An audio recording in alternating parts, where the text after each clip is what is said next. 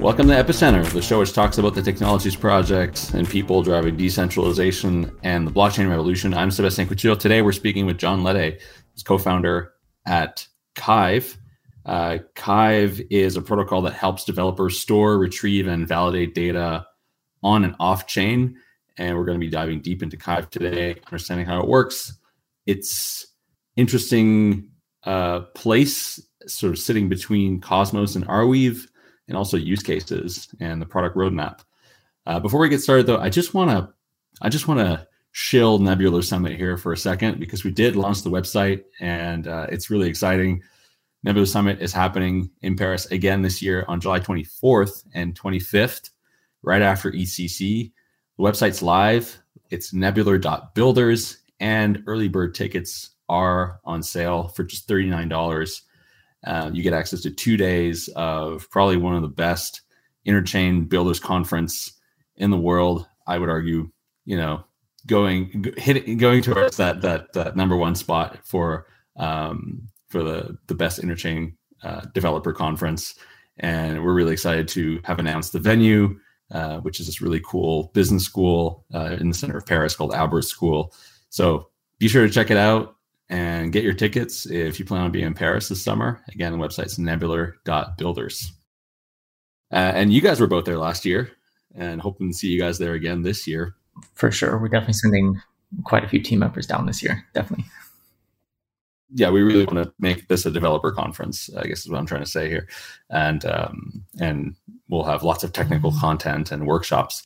But that's enough about that. John, tell us a bit about yourself and how you got to be here. Of course. So yes, as you know, I'm John. I'm the co-founder and CTO of KYVE. A good place to start is probably how I got into crypto. So, come from more of an academic background, doing a lot of research. Actually was doing a lot of research in AI, which now is a hot topic, but I'm quite deep into crypto now. So, I came from the academic side of things. Got into crypto in 2019. I was doing an internship for a London-based startup. Actually kind of touched on data there a little bit, because what we were doing there, and again, this is when enterprise blockchains were the thing. And so basically we were building an enterprise blockchain based off of Ethereum that was dealing with sensor data at some point. Exactly. So, it was my first interaction with smart contracts, with Ethereum, with data involved in the mix there. It was loads of fun. Kind of fell out of it though after that. So, that was my first interaction with crypto. But when I really got heads down into crypto, was actually during the COVID lockdown. So 2020, start of it, summertime-ish. And kind of by chance fell onto Arweave and just discovered it. And, what fascinated me about Arweave actually is right now, everyone kind of just assumes the data is permanent, right? It's when you have photos and whatnot on your phone, you just assume that it's permanent, right? But in reality, it's actually not.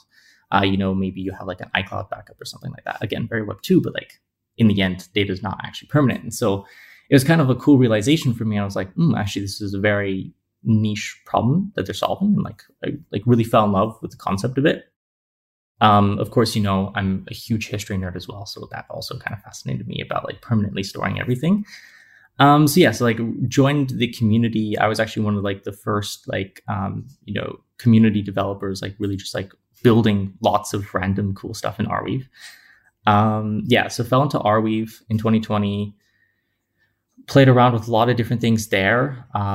So if you don't know, there's an ERC20 token standard on top of Arweave. And so I created the first ever decentralized trading platform for that. Again, loads of random cool stuff. And then, throughout all that process of working on projects, I met my co-founder, Fabian, who you guys have talked to before. And then through that, we worked on loads of different side projects, hackathons, and different things. And then that's actually kind of how we came across the idea for KYVE, is because Polkadot and Arweave at the start of 2021 put together this bounty. And it was basically hey, listen, right now we have a problem where there's not a lot of full nodes in our network. And by the way, this isn't just a problem for Polkadot, it's a problem for a lot of blockchains, because full nodes are actually not incentivized in proof of stake networks in general. And so Polkadot was hey, listen, it would be great if we could kind of decentralize access to like a full node and like data that the full node has. And so Polkadot, created a grant on Gitcoin with Arweave, and me and Fabian saw that and we are like, hey, that's really cool. We can like archive all of Polkadot's data from a full node onto Arweave. So, like one weekend and a simple script later, we went to Sam, who's the CEO of Arweave. I was like, hey, Sam, listen, like we have this. And he's like, wow, okay, that's really cool. We talked to Polkadot, they were happy with it. And then Sam was like, oh, by the way, when Polkadot did this, they weren't actually the only blockchain that wanted to do that. And so through that, we got connected to, everyone from Avalanche and Solana to Near and even the Interchain Foundation with Cosmos. We got connected like everywhere. And then we kind of saw the need for a tool that permanently stores like full node information. But then, of course, we saw the fundamental like trust problem there, where basically it's like, if it's really just like a script that we're providing to the foundations of these blockchains, the trust, the fundamental trust restrictions are still there, basically. And so we said, okay, we can take this one step further, right? Instead of just permanently storing copies of this full node and blockchain ledger information, how about we also then decentralize it and make it trustless? And so that's kind of when the idea for KYVE was born. And then like 2.5 years later, we've just launched our Cosmos Layer 1, which is really cool. Yeah, like I guess there's a lot to dive into there. I think especially maybe we can already start there, but I guess KYVE already started out initially on Arweave. Then I think you moved to Moonbeam until like finally like launching your own Cosmos mainnet. And again, congrats to the recent launch. I think, what would be very interesting for many people is probably, like you're one of the projects that has done this migration. And it seems like a lot of people are doing this migration either in that direction or maybe like from app chain to smart contract. I guess I've seen that less, but probably more like going from smart contract to like an app chain. And I guess would be interesting to hear your reasons of how you chose to do that and what it gets you as a KYVE protocol. For sure. Yeah, so I would actually be very, very curious to hear people's reasons for going from an app chain to a smart contract. That's got to be a very interesting reason. Anyways, so like you said, we went from a smart contract from Arweave to Moonbeam, which for anyone that doesn't know, that's basically Evmos on Polkadot. It's EVM, but on Substrate. And then, after that, we then migrated over to our own like Cosmos app chain. Basically, fundamentally, the main reasons for that is that smart contracts are great, right? Like they definitely have their purpose, and like dApps are amazing, but what we realized is that we were just not scalable enough. Like they were just not scalable enough for us because like when thinking about KYVE, right, we're building a full decentralized network, right?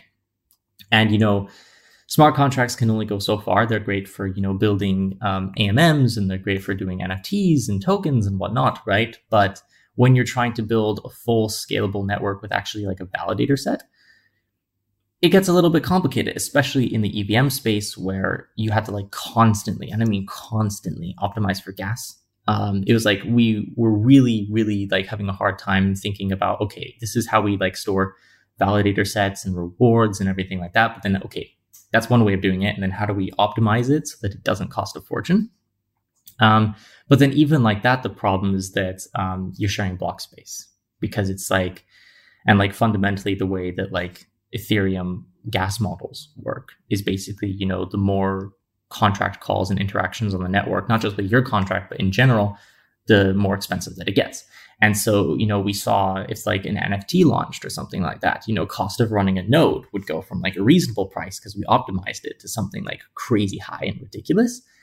And so it was like those main two reasons, which is just like scalability and then also just like cost efficiency and like sharing block space were like the two main reasons why we decided to kind of look into app chains. So we were, of course, looking into a few other app chains, kind of app chain ecosystems, if you will. So like, Avalanche has its subnets, a lot of other app chains ecosystems are now kind of spun up since we were looking into this. But in the end, honestly, the smoothest process was actually just Cosmos. And, at the time it was called Starport, and now it's called the Ignite CLI. But we were actually like the entire tech team went to ETH Denver 2022. And, we had done a lot in Cosmos before that. So we were already very familiar with it. And then we were like, hey, listen, what happens if we just use Ignite and just try it out, right? And so, we were like sitting at ETH Denver like in a WeWork sometimes as well. And we're just like, okay, let's just do this. It took us about like 5 days in total, like of conversion and whatnot to get like an internal DevNet up and running. So like 5 days to convert from a Solidity smart contract, which we had worked on for like a year, to like completely over to a Cosmos app chain. And it was really cool to see. Of course, then taking a DevNet that you spun up in 5 days to something a little bit more concrete with the validator sets definitely took some time, and lots of learnings.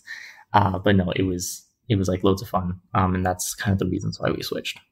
What does the Ignite CLI, as a sort of like non-developer, but someone who's fairly technical, I guess, what is it about the Ignite CLI that just makes that process of porting over an Ethereum smart contract to essentially an app chain easy? Can you talk about your experience in doing that more specifically about like? Of course. Yeah, so like with the latest release of the Cosmos SDK and with the Cosmos SDK Eden release coming up in a year or so, I don't actually know the timeline there, but like they're definitely removing a lot of the need of like the boilerplate code that you need when running a Cosmos app chain. The problem is that like when we did this a year ago, there was still a heavy need to have all that boilerplate code around, and so developers just coming into the ecosystem, they don't fully know their ways like in and outs of all the different things that you need to like fully run a Cosmos app chain, right? And so what the Ignite CLI does is it basically takes all that boilerplate code that you may or may not know that you need to have, right? As you're just like starting on Cosmos, it takes all that boilerplate code and generates it for you. And so it's like makes it really easy to say, okay, listen, this is what I want my state of my blockchain to look like. It's going to have these values. And then it kind of just generates a boilerplate for you from there.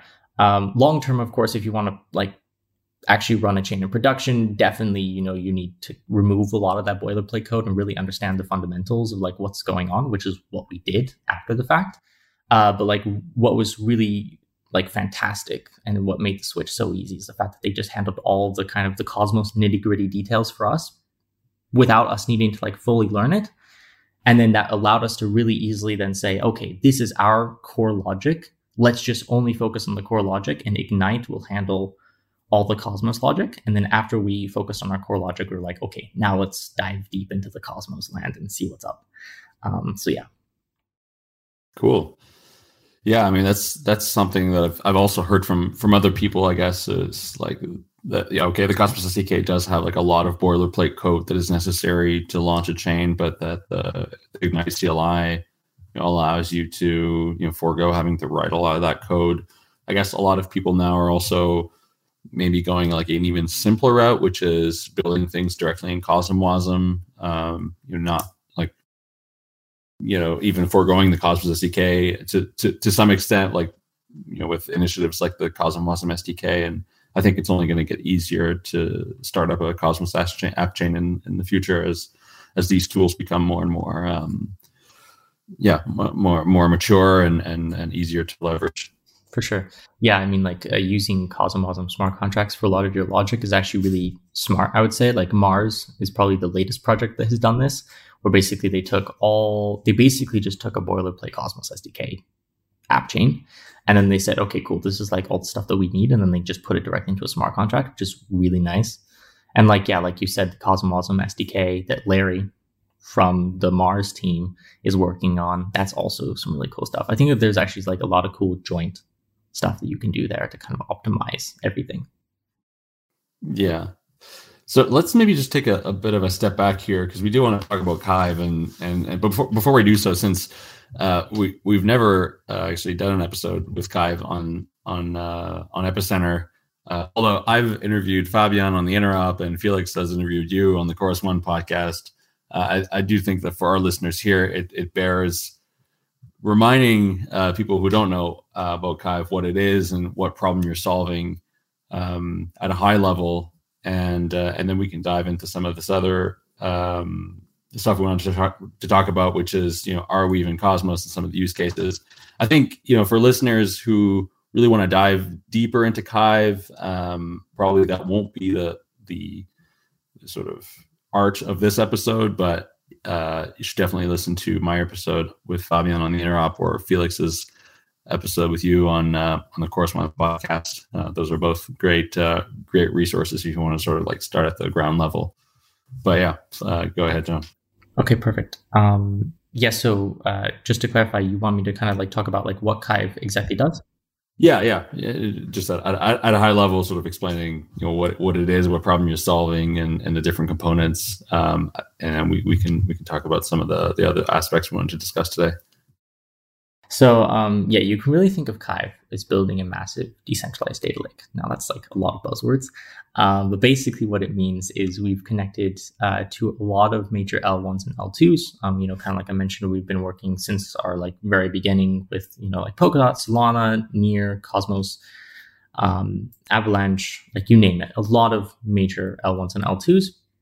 And what we do is we've actually built this proof of stake network that can connect to all these different blockchains and then parse information from them. So this could be as simple as really just block and transaction information. It could be ledger information like account balances and whatnot.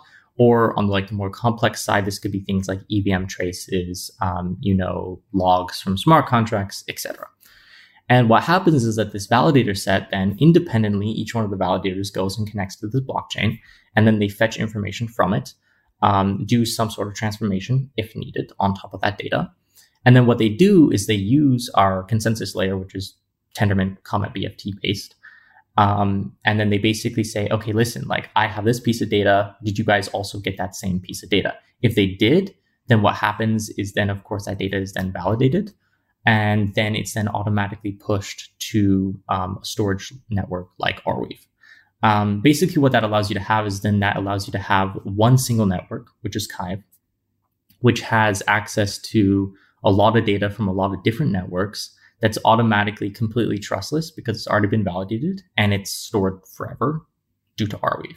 That's really cool because then you can build like a lot of things cross-chain. Also, it helps a lot, even like in kind of like the more traditional aspects where basically, Felix, we've been kind of talking to you briefly about like an accounting tool, right?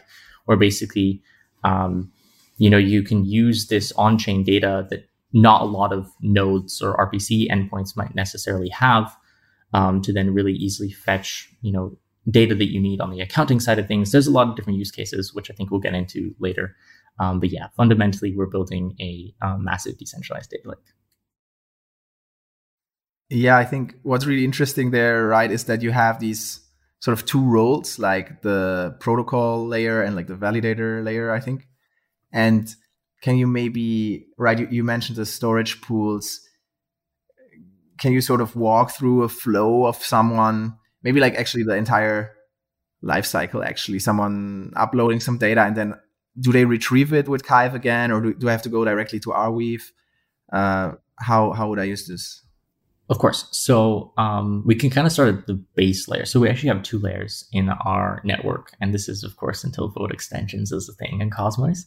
But basically, for now, we have two layers. So we have kind of the normal Tendermint Cosmos layer that everyone's kind of familiar with, where you have this validator set, uses delegated proof of stake.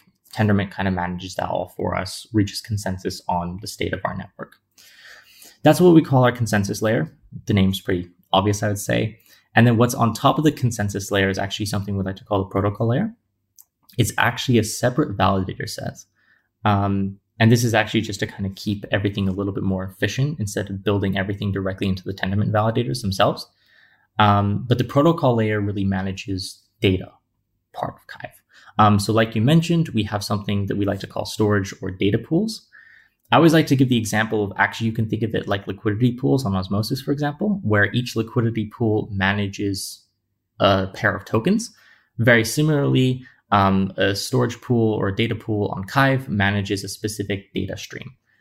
So that just keeps it a lot easier because some data streams can be more computationally expensive or anything like that, just kind of like a separation of interest there. Where basically you can have a data pool for Solana data, you could have a data pool for Uniswap smart contract events, anything like that. The way, like now kind of zooming in directly into like a specific storage pool, the way that it works is it's a round robin approach, very similar to Tendermint actually, where a validator gets randomly selected.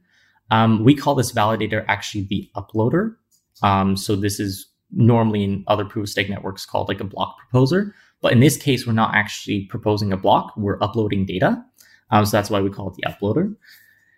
The uploader's job is basically to kind of propose the piece of data that they think is valid. So they go off, talk to the blockchain. Let's just say, for example, Solana, right? So they go off to Solana, say, hey, listen, Solana, I want blocks 10 to 100, something like that, right? It's a lot bigger snapshots than that, of course.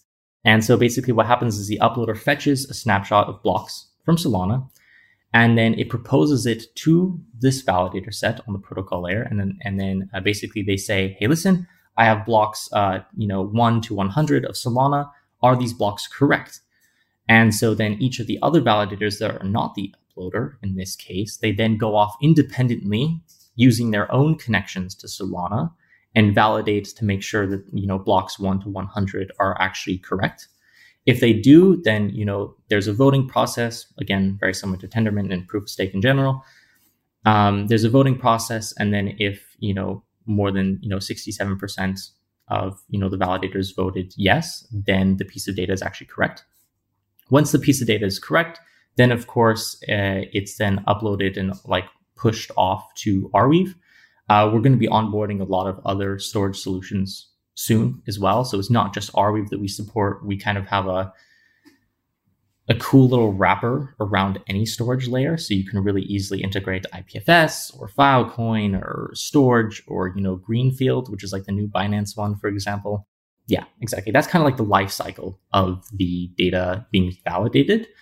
On the retrieval side, we kind of offer a few retrieval products. Of course, you independently can just go directly kind of talk to KYVE, and KYVE will say, hey, listen, if you want this piece of data, it's in this Arweave transaction ID, and then you can then go and fetch it from Arweave and do all that fun stuff yourself.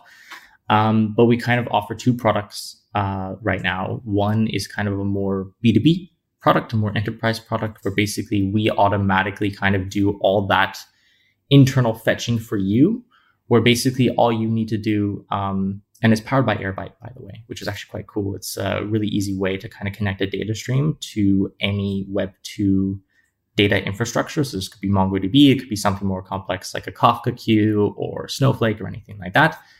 But basically, it's a service that we provide where basically you just say, hey, listen, this is how I want the data. And it's like an ETL pipeline, and then we will automatically give the data back to you. Of course, like a little bit more like on-chain B2C customer product that we're going to be offering soon is actually our Oracle, which will be really cool because it's powered by IBC. Cool. Yeah. So what is the, how do you leverage IBC here? And I guess I'd like to maybe transition a little bit here into, how how KYVE connects Cosmos to Arweave. So yeah, how do you leverage RBC, and maybe describe how KYVE sort of sits in between Cosmos and Arweave in some way? Yeah, for sure. So we kind of sit actually more like on top of them, right? Because you have Arweave's mainnet, and then you have of course our consensus layer, and then our protocol layer kind of sits on top of both of them and then connects to both of them individually. Yeah, so there's no we didn't create an IBC client between Arweave and our Cosmos chain. That would actually be incredibly interesting because Arweave is proof of work. So that would be fundamentally incredibly interesting to create an IBC client between the two of them. But anyways, that's for maybe KYVE 2.0 or something crazy like that. Anyways, so the way that it works right now is, like I kind of mentioned before, that uploader has the job of not only kind of pushing the data to Arweave, but also reaching consensus on that piece of data using our Tendermint blockchain. And so it's kind of like a connection between the two of them, where basically the uploader first uploads that piece of data to Arweave, and then the validators then reach consensus on that piece of data.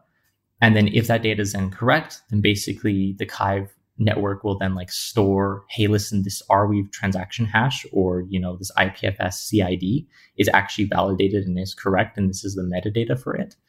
And that's kind of how we connect to Arweave and do that. On the IBC side of things, that's kind of more going into our Oracle product. which will leverage IBC to basically be able to, you just send a token like for payment. Like you just send like KYVE tokens or any governance enabled fee payment method. And then you basically just do an IBC transfer, and then utilizing the memo field of that IBC transfer, you can basically initiate a query for any data that KYVE is archived. So you could basically say, hey, listen, I'm going to pay, one KYVE, again, not the real numbers here, but like, I'm just going to pay one KYVE. And then I would like to fetch, Solana blocks 1 to 1,000, for example. And then what would then happen is that would be sent via IBC. And then, of course, KYVE has that piece of data. So then using interchain queries, it would just send the response back. And then you could now have completely trustless Solana blocks on your Cosmos chain. And then you can do whatever you want with that. But yeah, so that's kind of how we leverage IBC. And then also that's how we kind of connect to Arweave as well. Can you maybe expand a bit in terms of, you said basically the proposer uploads the data and then the validators have to sort of validate if it's correct. Does that mean like all the validators have to sort of download that state of that chain or that program or whatever it is? So yes, like at the end of the day, it's really up to the validator to decide how they actually connect to the network itself, right? Because fundamentally, if they receive invalid data, then of course they're going to be proposing with like invalid data. And then of course they're subject to a slashing, and like it's a major slashing. And so it's kind of, we've left it up to the validators. So basically like we expect a certain RPC endpoint for certain different networks, but fundamentally how the validators actually connect to that is up to them, right? So, a lot of the times, and this is what we encourage, of course, is, running your own node in that network, right? Just for like optimum security. But of course, if you want to go for like the more hosted Coinbase Cloud or block daemon approach, like that's also okay. Like we don't like put like an exact architecture requirement on it. But at the end of the day, it's really up to the validator to decide like what risk they're willing to take here. The important thing though is like we make sure to like double check to make sure like where the data is from. And so like if everyone's just using like infra, for example, as like an RPC endpoint, then of course that's going to be problematic. And so we have checks in place to make sure that it is from many different data sources. But yeah, of course, like how the validator actually connects to the network. They can either run their own node, they can use an RPC provider, something like that. Could you leverage and have you thought about encouraging folks to leverage a decentralized RPC provider like Lava, for instance? I think there's some other ones like Gateway. Lava, Gateway, Pocket, for example. Yeah, Pocket. Pocket. Sorry, I just abbreviated. I think of course there's definitely some like cool collaborations to be done there. Actually, like Lava is definitely very interesting because they are also based in Cosmos. So I wonder if there could actually be like a little bit more synergy there because of course they're based in Cosmos. So IBC kind of connects us all, right? So like haven't directly thought about it, to be honest. It was just like we just kind of settled on this architecture for now. We wanted to get mainnet out as soon as possible. But of course, going forward, this is definitely something that we want to look into, right? Because it's like, if we can even decentralize the RPC side of this, it would be a perfect world, right? And so like, yeah, we've done everything that we can to decentralize on our side. But of course, definitely further collaborations we're open for that. Okay, cool. I want to talk about Arweave a little bit. I have a close friend who you might know they're building Accord. Oh yeah, Accord.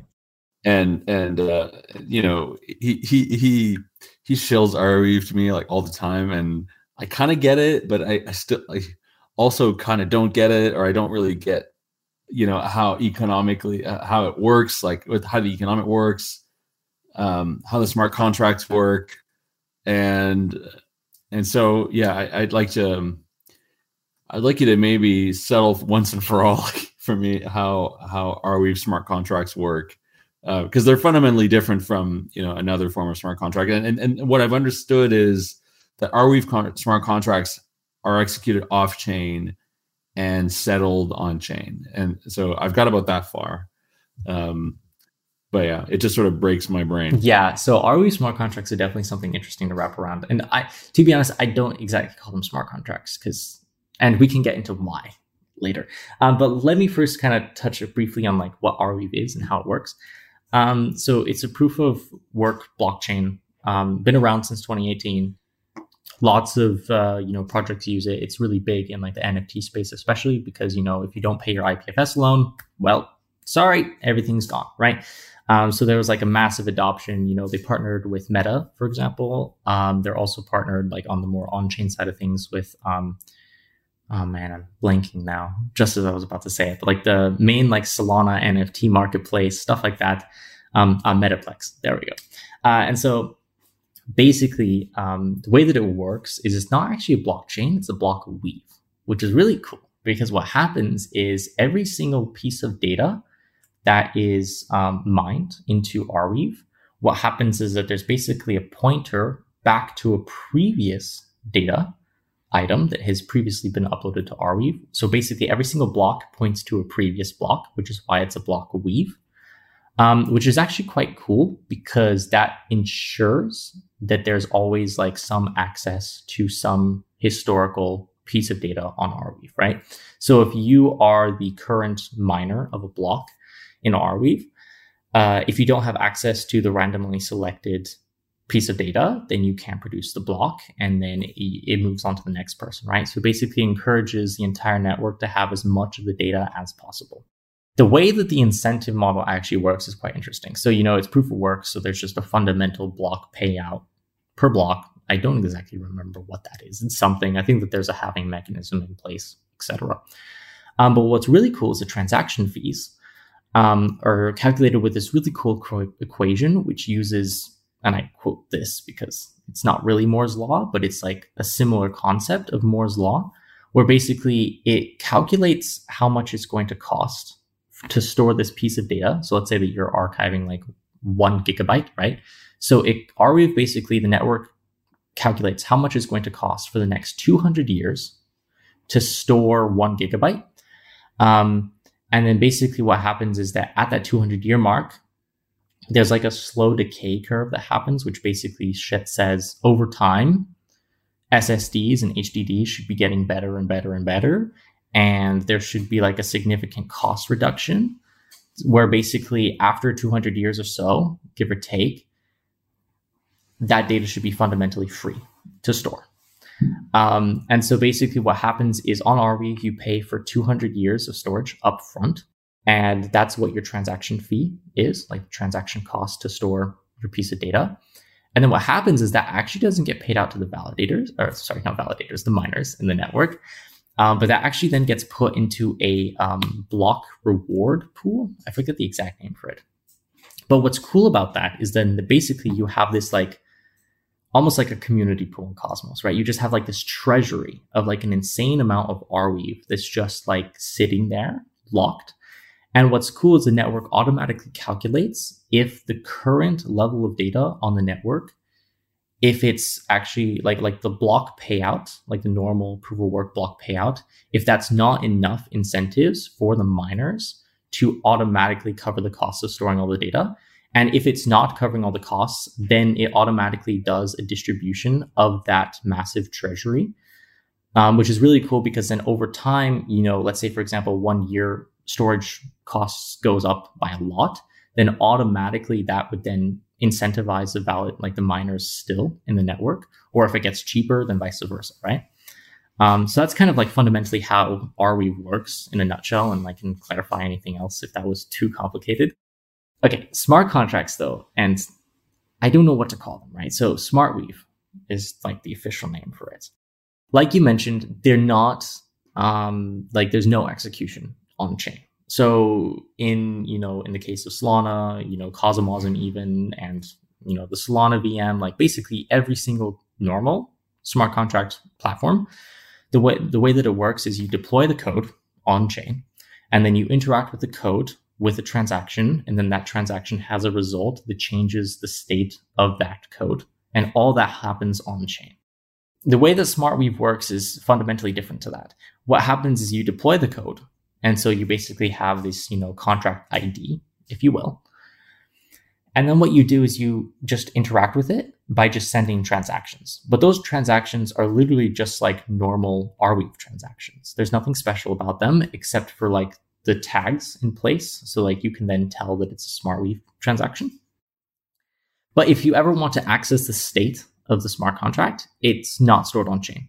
What needs to happen is off chain. You then need to basically create this execution environment where basically you fetch the code, and then from Genesis, you need to replay all of the transactions.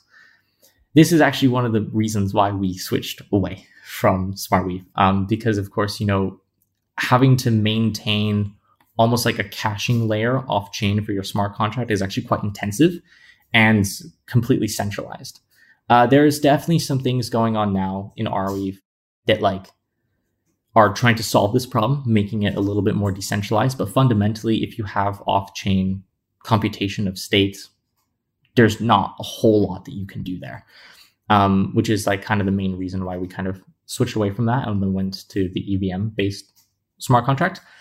Again, and like that's not like throwing any shade on SmartWeave. That's just like explaining how it works, which is just like off-chain execution. Yeah, I think like fundamentally Arweave is a really great layer 0, where basically you can just throw any piece of data that you want onto Arweave and it handles that really well. I think smart contracts does have a little bit of time that it needs to like grow into like a fully developed ecosystem. Right, makes sense. So you're basically saying, right, like Arweave still very useful as like this data storage layer, but essentially with the SmartWeave, it's sort of trying to also compete, I guess, on the smart contract level, but that might like exactly like. Yeah, it's like for me, Arweave might be trying to do a little bit too much with the smart contracts, right? It's like they've really and they've done a really, really, really good job with dealing with the data side of this, right? But like that's why I said they're a great layer 0. You can really throw whatever data you want at Arweave, and it's like a perfect economic model. That's great. But yeah, like fundamentally, it's just like smart contracts on top of it, treating it more like a layer 1, layer 2 like model. Not quite there yet. But yeah. When someone describes sort of Arweave smart contracts to me, it sounds, we were talking earlier about, our previous enterprise blockchain building days. It sounds very similar to something we were trying to build back then, which is, this sort of, off-chain execution, on-chain settlement. But there's not even really settlement with SmartWeave. That's the thing.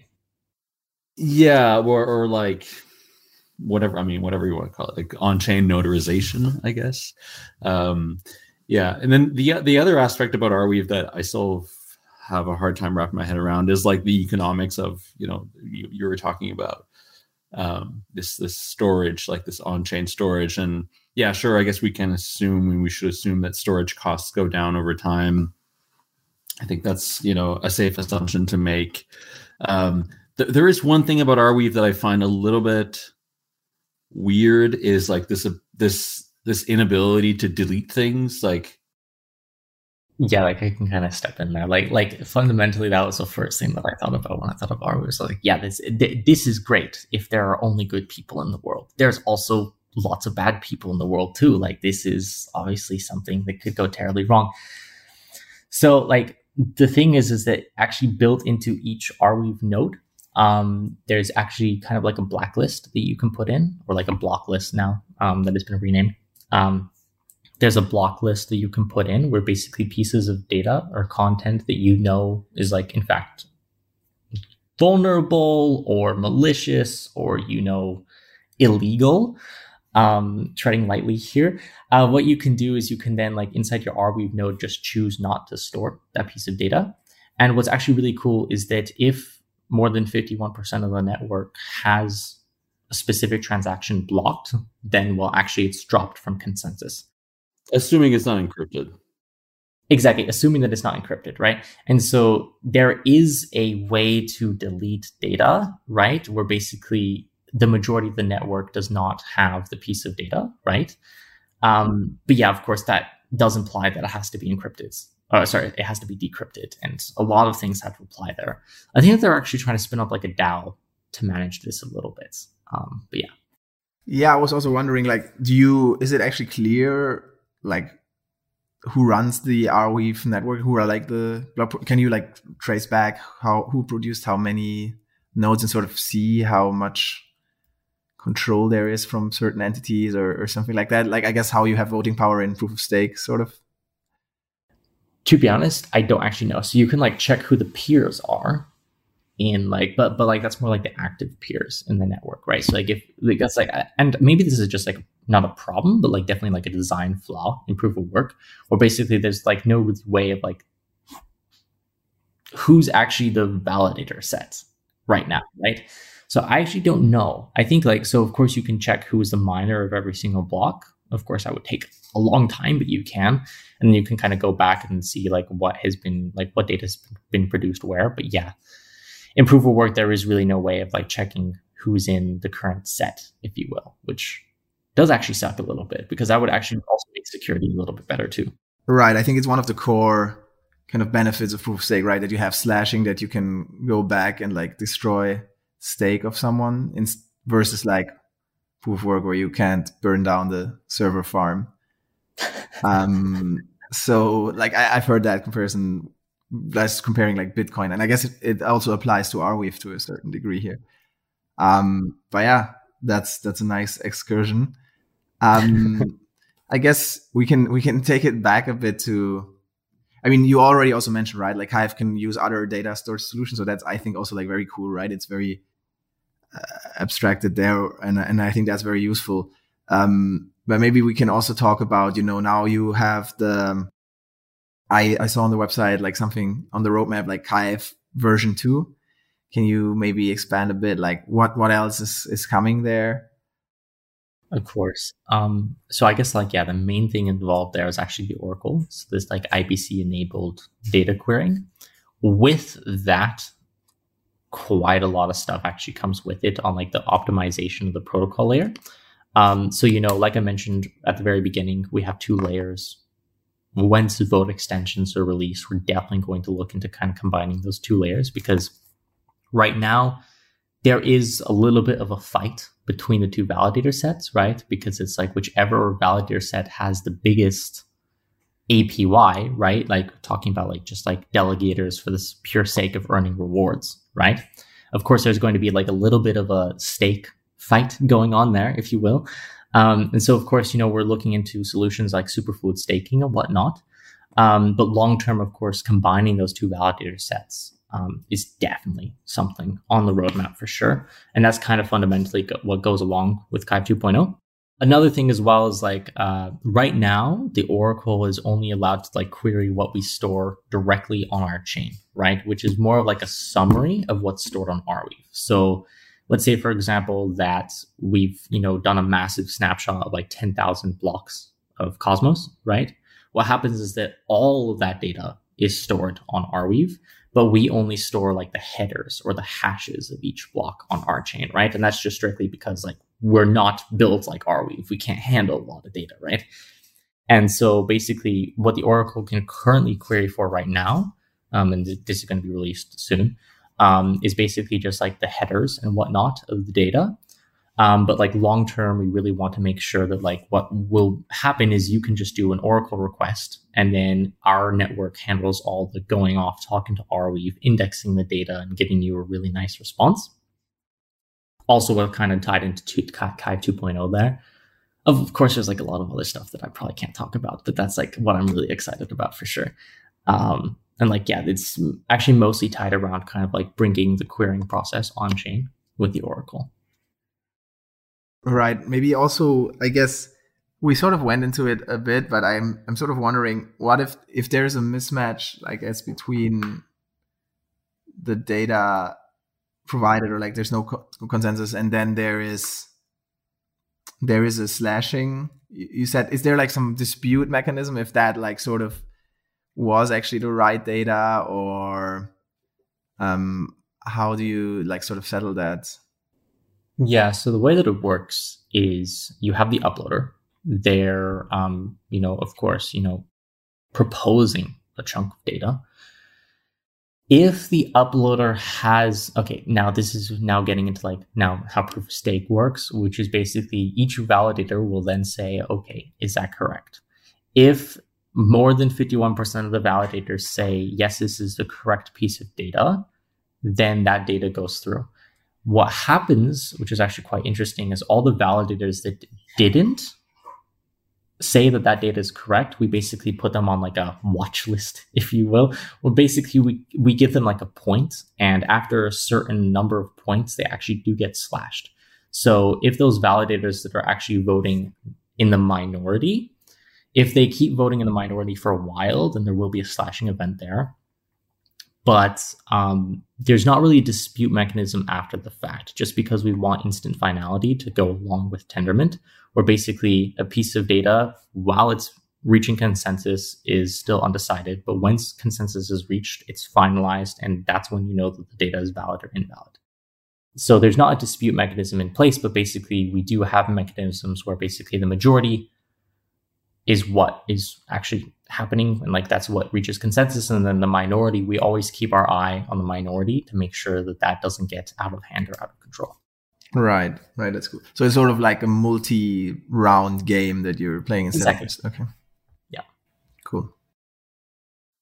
So let's get into use cases here. I mean, I think there's a lot of use cases, and we already touched a little bit on some, but yeah, maybe describe, which are the ones that you're most excited about, and maybe also which are the least obvious ones that people should be thinking about, or yeah, for sure. Let's do it. So so I mean, I've kind of already touched on like our ETL pipeline, which is like kind of the more enterprise focused solution that we provide. That this is going to be more for like indexing partners and accounting tools and whatnot. People that really want access to like large amounts of historical information.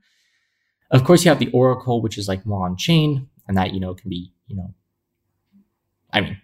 on-chain Oracle information is like powerful and like smart contracts down to like the core layer of blockchains too. Kind of the unexpected use case, because that kind of ties into the Oracle a little bit, is we're actually partnered with Say. So like Say Network and Cosmos. And it's actually quite interesting because they want to use us to fetch like weather information and like sporting information. And okay, for people that don't know what Say is, it's basically trying to create a market around anything. And so what we've done at KYVE is we've made ourselves so general that we don't actually need to store like we don't only need to store blockchain data. We can also store Web2 data as long as there's a way of validating it. So basically meaning it has to be deterministic data, right? It can't be changing every other minute. So for example, like weather is a good example of like a weather, not predictable weather, but like, historical weather, and stuff like that. That, of course, we can handle. And what Say wants to use us for is basically they want to fetch information like that, kind of a little bit information that you wouldn't have actually expected. And then they want to create a betting market around that, which is, cool, right? Like definitely something I wouldn't have expected, but, it's cool nonetheless. Of course, like more of the expected use cases that I'm quite excited about is, we're working with quite a few validators, like Course One, for example.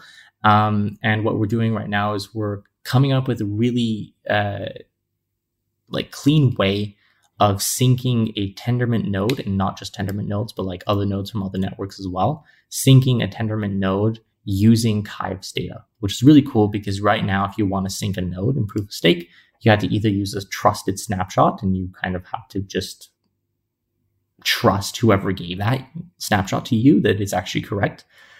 Or you can sync from Genesis, which is like a multi-day to multi-week process, depending on how like old the network is. And so, so because we have all this data already stored historically, it's really easy to then just like connect a Tendermint node directly to KYVE and then sync directly from there. And not just Tendermint, but also like Near and other networks as well.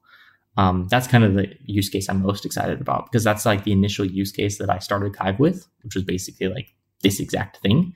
And so kind of seeing it come to fruition now is really exciting. So I wonder if this addresses also another issue. So the state sync use case. When I talked to Babylon, they were saying they also kind of blew my mind and pointed to the fact that in a lot of Cosmos chains, there has to be this kind of canonical, checkpoint where validators have to agree on like what is the most the sort of state that everybody agrees is valid.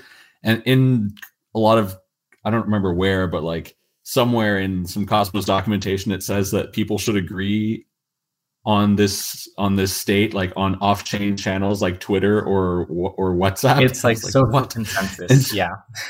Yeah. So this is like social consensus. And so with Babylon, what they allow is basically to create a hash of state at some point, and then like notarize that on the Bitcoin blockchain, or sort of commit it to the Bitcoin blockchain. And then the way they describe it is that like it would eliminate this social consensus need, but also potentially eliminate the need for long unbonding periods for staking, for stake basically, for delegators to unstake, because we know that there's social consensus around like state being valid up until this point.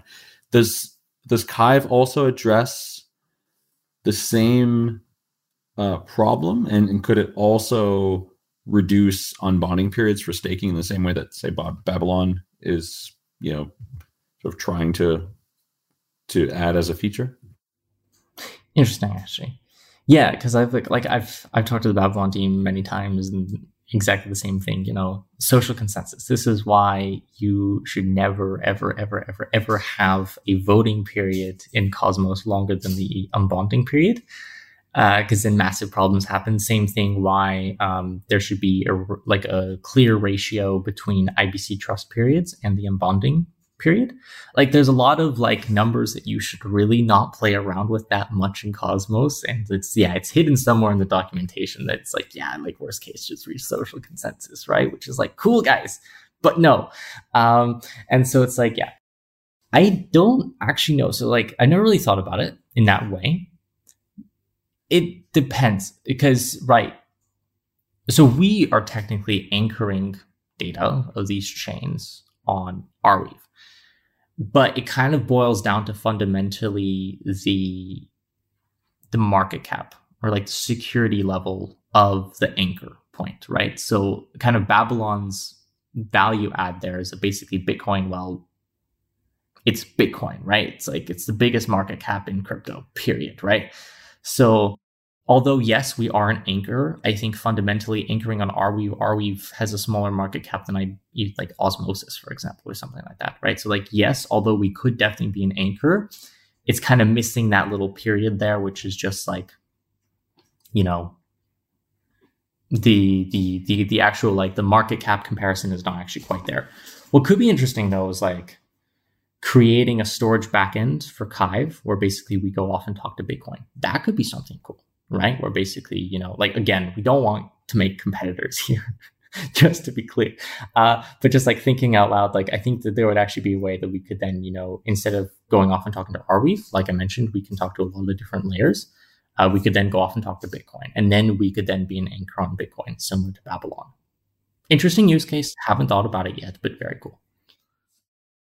Right. I guess the difference is also with Babylon, you would probably only see if your state is sort of correct, right? You just check the header if it like matches, but you can't actually get the data from the Bitcoin network, right? You would still, someone has to send it to you.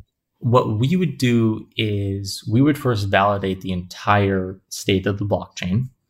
We could then push the headers to Bitcoin and still store the rest of the blockchain, like the rest of the full data on Arweave. We could kind of do a mix. That would actually be really cool then, right? Because you have like the anchoring and security side of things on Bitcoin, but then you can still access the validated data on Arweave. Very cool. Right. New use case. Great. Exactly. Yeah. We figured it out here on Epicenter. Perfect. Any other use cases that you're particularly interested in or bullish on, or would like to see people build using KYVE? Not off the top of my head. I'm sure that there are. I'm sure that I'm missing some for sure. I think that like the use cases that I mentioned for sure are definitely kind of the main ones that we're, really excited about. Of course, we're starting a grants program soon, so hey, if you have a cool idea, send us a message. Go build it. Yeah, exactly. All right. Well, let's talk about the roadmap a little bit, and that grants program is something maybe we can touch on a little bit. But what are the plans for KYVE 2.0, and also, I don't think you guys have a listed token yet. Exactly. Right. So like a more imminent roadmap is right now, of course, actually, if you go right now and you look at our network, we actually only have the consensus layer live. And we just did this to basically reach enough like security on the consensus layer, making sure that it's actually very stable before then launching our protocol layer. So right now we're not validating any data in mainnet. Of course, in both of our test nets, we're actively validating data, but on the mainnet, we're not validating data just yet. So like first thing on our roadmap is kind of launching the protocol layer with our first storage pool. Can't say which one just yet, but will be very exciting. That should be coming out definitely in the next month for sure. So that's like the first thing on the roadmap. Second thing, of course, is also the listing on DEXs and SEXs. So that's going to be very exciting. Kind of going more long term. Of course, definitely getting our Oracle product out. That's going to be super exciting. We're definitely hoping to launch an Oracle MVP as soon as possible. Like you mentioned, then kind of KYVE 2.0, maybe like a little bit of a revamp there, like I talked about earlier, with like combining the two layers together. Stuff like that. We just kind of have to see where we're at that point. That's kind of like the roadmap for now, at least. And then, of course, alongside all of that, the grants and the bug bounty program are stuff that we're, actively talking about now inside of the foundation. And so, very excited to kind of see that all come to fruition as soon as possible, because, kind of giving back to the community, doing a lot of like sub DAO initiatives, and then also like seeing the community just kind of build lots of use cases that we might have never seen before. That's the roadmap.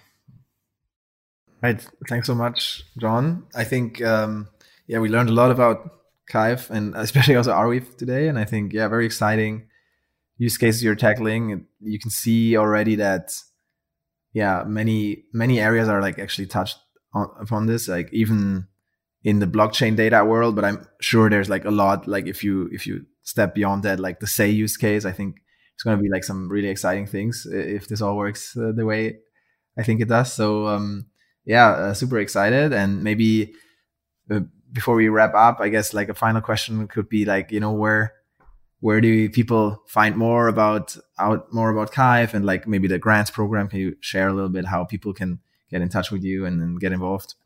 Of course. So like for now, there's not a lot of stuff around the program just yet because we're still working out all the internal details and whatnot. But of course, easiest way is just, like our email is like on our website. Website is kyve.network. You can reach us there via email, Telegram, Discord, pretty much everything, to be honest, we have there. We're launching the forum soon, actually, and that could be like another way that you can reach out to us. Another thing on the roadmap, the forum, which of course we need. We're going to be doing a lot of stuff around like our governance process and stuff like that. That's probably the best way to reach out to us, is just like going to the website and using your favorite social network to get a hold of us. Great. Well, thanks so much for coming on. It's been a fascinating conversation. Thank you so much. Thank you for joining us on this week's episode. We release new episodes every week. You can find and subscribe to the show on iTunes, Spotify, YouTube, SoundCloud, or wherever you listen to podcasts. And if you have a Google Home or Alexa device, you can tell it to listen to the latest episode of the Epicenter podcast. Go to epicenter.tv/subscribe for a full list of places where you can watch and listen. And while you're there, be sure to sign up for the newsletter so you get new episodes in your inbox as they're released. If you want to interact with us, the guests, or other podcast listeners, you can follow us on Twitter. And please leave us a review on iTunes. It helps people find the show, and we're always happy to read them. So thanks so much, and we look forward to being back next week.